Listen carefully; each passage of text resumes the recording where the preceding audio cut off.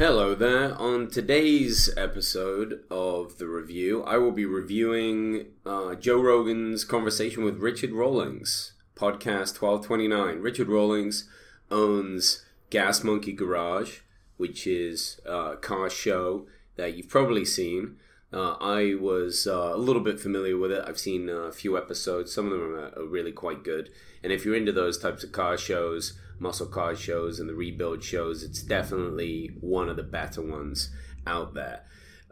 Joe starts off his conversation, during his intro, he says how he and Richard kind of got off to an awkward start, and it was quite an awkward bit of conversation, but then they eased into it. I'd never heard Joe say that before that I could remember, and I really didn't feel like that conversation started out that way, so I wonder why Joe thought that. But it was a great conversation, so let's get reviewing.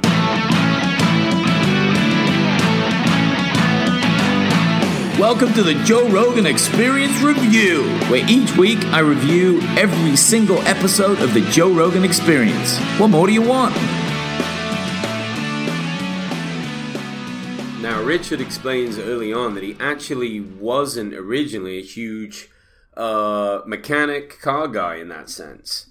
And what does that mean? Not that he doesn't know how to work on cars, but what really got him into the idea of pitching Gas Monkey back in like 2004 was just that he was basically a marketing guy. And he felt like there was a missing part in the market for kids and, housewives to enjoy car shows. He felt like all the other shows were kind of far too, male dominated and oriented, and he just kind of wanted a show that maybe the whole family could sit down and laugh at and have fun with. So he pitched it for a while. I had the garage set up, and in about 2012, he got his show. And obviously, in the meantime, learned a ton about how to work on cars and put things together, though he does say he's more of the business end of things.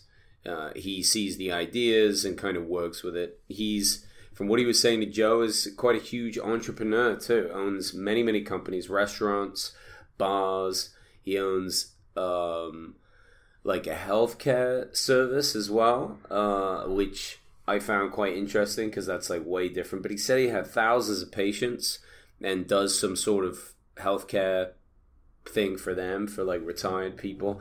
He talks a little bit about his dad being in a retirement home, which I felt was really quite funny. And he gets into that, talking about how there's a lot of STDs, a lot of chlamydia, a lot of those sorts of things in the old folks home. And that his dad, even though he has quite bad dementia, is actually just railing through women in this old folks home that he's at, and Richard finds that quite funny. Joe is cracking up too.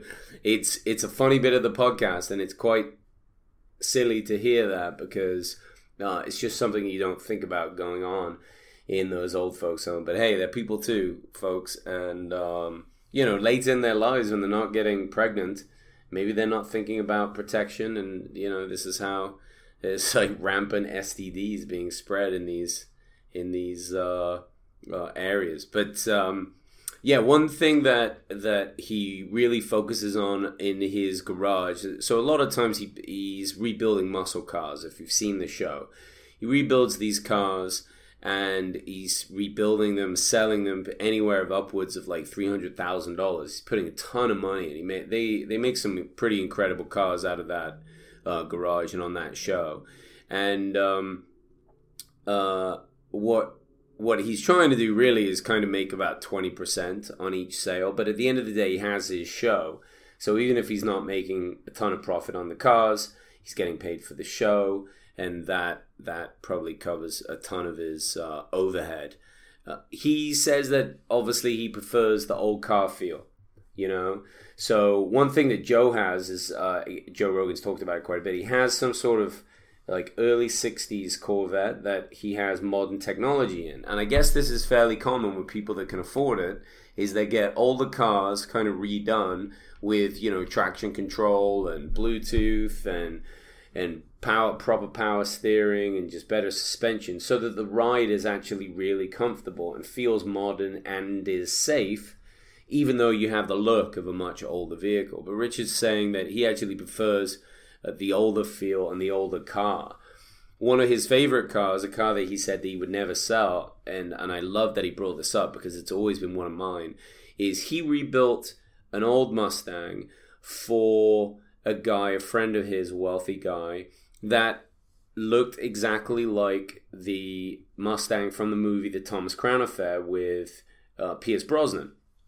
Now, if you've seen that movie or you haven't seen it or you own it, just go to the scene where he takes the girl in the movie, whoever that is, I can't remember her name, to some sort of island. They go to like a Caribbean island, and the car that picks them up at the airport is this like raised Mustang that almost looks like a little beach buggy or kind of some sort of off-roader. Now it's I believe that one is a Shelby. It's like a Shelby but with big tires, and it really is one of the coolest fucking looking cars. It's so good. Google it if you get a chance.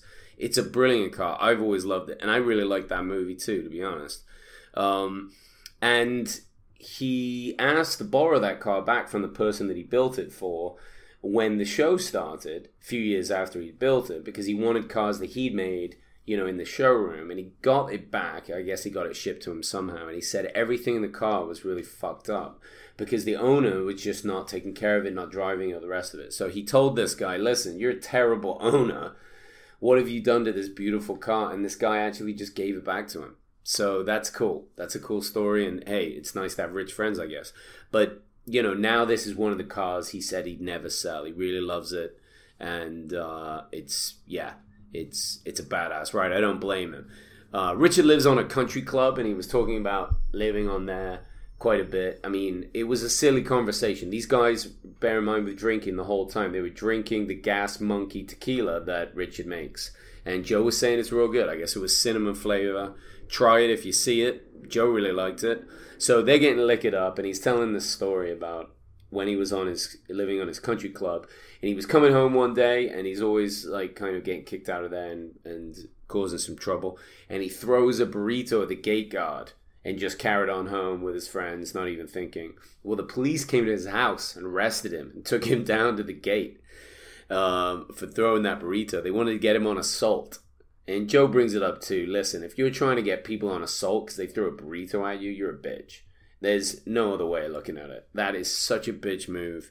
Horrific. Really embarrassing. But a funny story. A hell of a funny story. One of the things they talk about is like people running for president, being president, and the changes that could be made. And Joe was saying that there's some poll online that actually has him quite high up amongst a lot of other people for running for president. That's really no surprise because at the end of the day, Joe says it a lot. It's a popularity contest, and Joe certainly is very popular. And, he's not just popular in the, Kim Kardashian way. He's popular in a speaking, talking, educating himself, meeting fascinating people type way. So, I don't know. It would be a crazy choice, but it wouldn't be the worst. I mean, it would have to be more qualified going into it than Donald Trump, I think. I mean, at least Joe's definitely spoke to more intelligent people. I don't know. Who knows? But, yeah, it's a popularity contest. So who knows who's going to be president next? Probably Kanye West. Some of the best cars for both of them, and that, being that they're big muscle guy cars, but even with some of the not so modern but like kind of modernish cars, they were talking about the M3.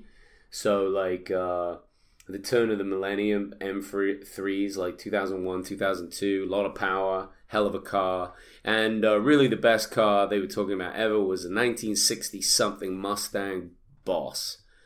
And the picture they brought up, you have to watch the podcast to see it, but it's a really badass Mustang. I mean, to be fair, it probably is the best fucking car I've ever seen. And yeah, it was wild. It was great. He was also talking, Richard's also talking about how he doesn't like the car from Fast and the Furious. Eleanor, that like Shelby 500. He says it's too overdone, too many people have it, blah, blah, blah. That might be true, but it's still such a freaking sweet car. I mean, to say that it was only cool before the movie because it was less popular doesn't really make a lot of sense. I mean, it's the same car, it's just as cool.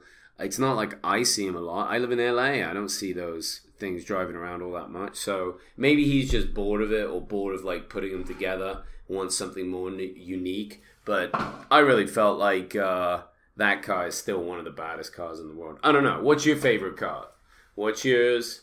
Let me know. If you're into muscle cars and you love to see these rebuilds, check out Richard Rawlings' show, Gas Monkey Garage. It was great. And this was an awesome opportunity to get to know him better, get to see kind of how silly he is. And him and Joe had a good time, even though by the end of it, they were pretty wasted on tequila. But anyway, check it out. Thanks a lot, guys. I appreciate you listening. Talk soon. Bye.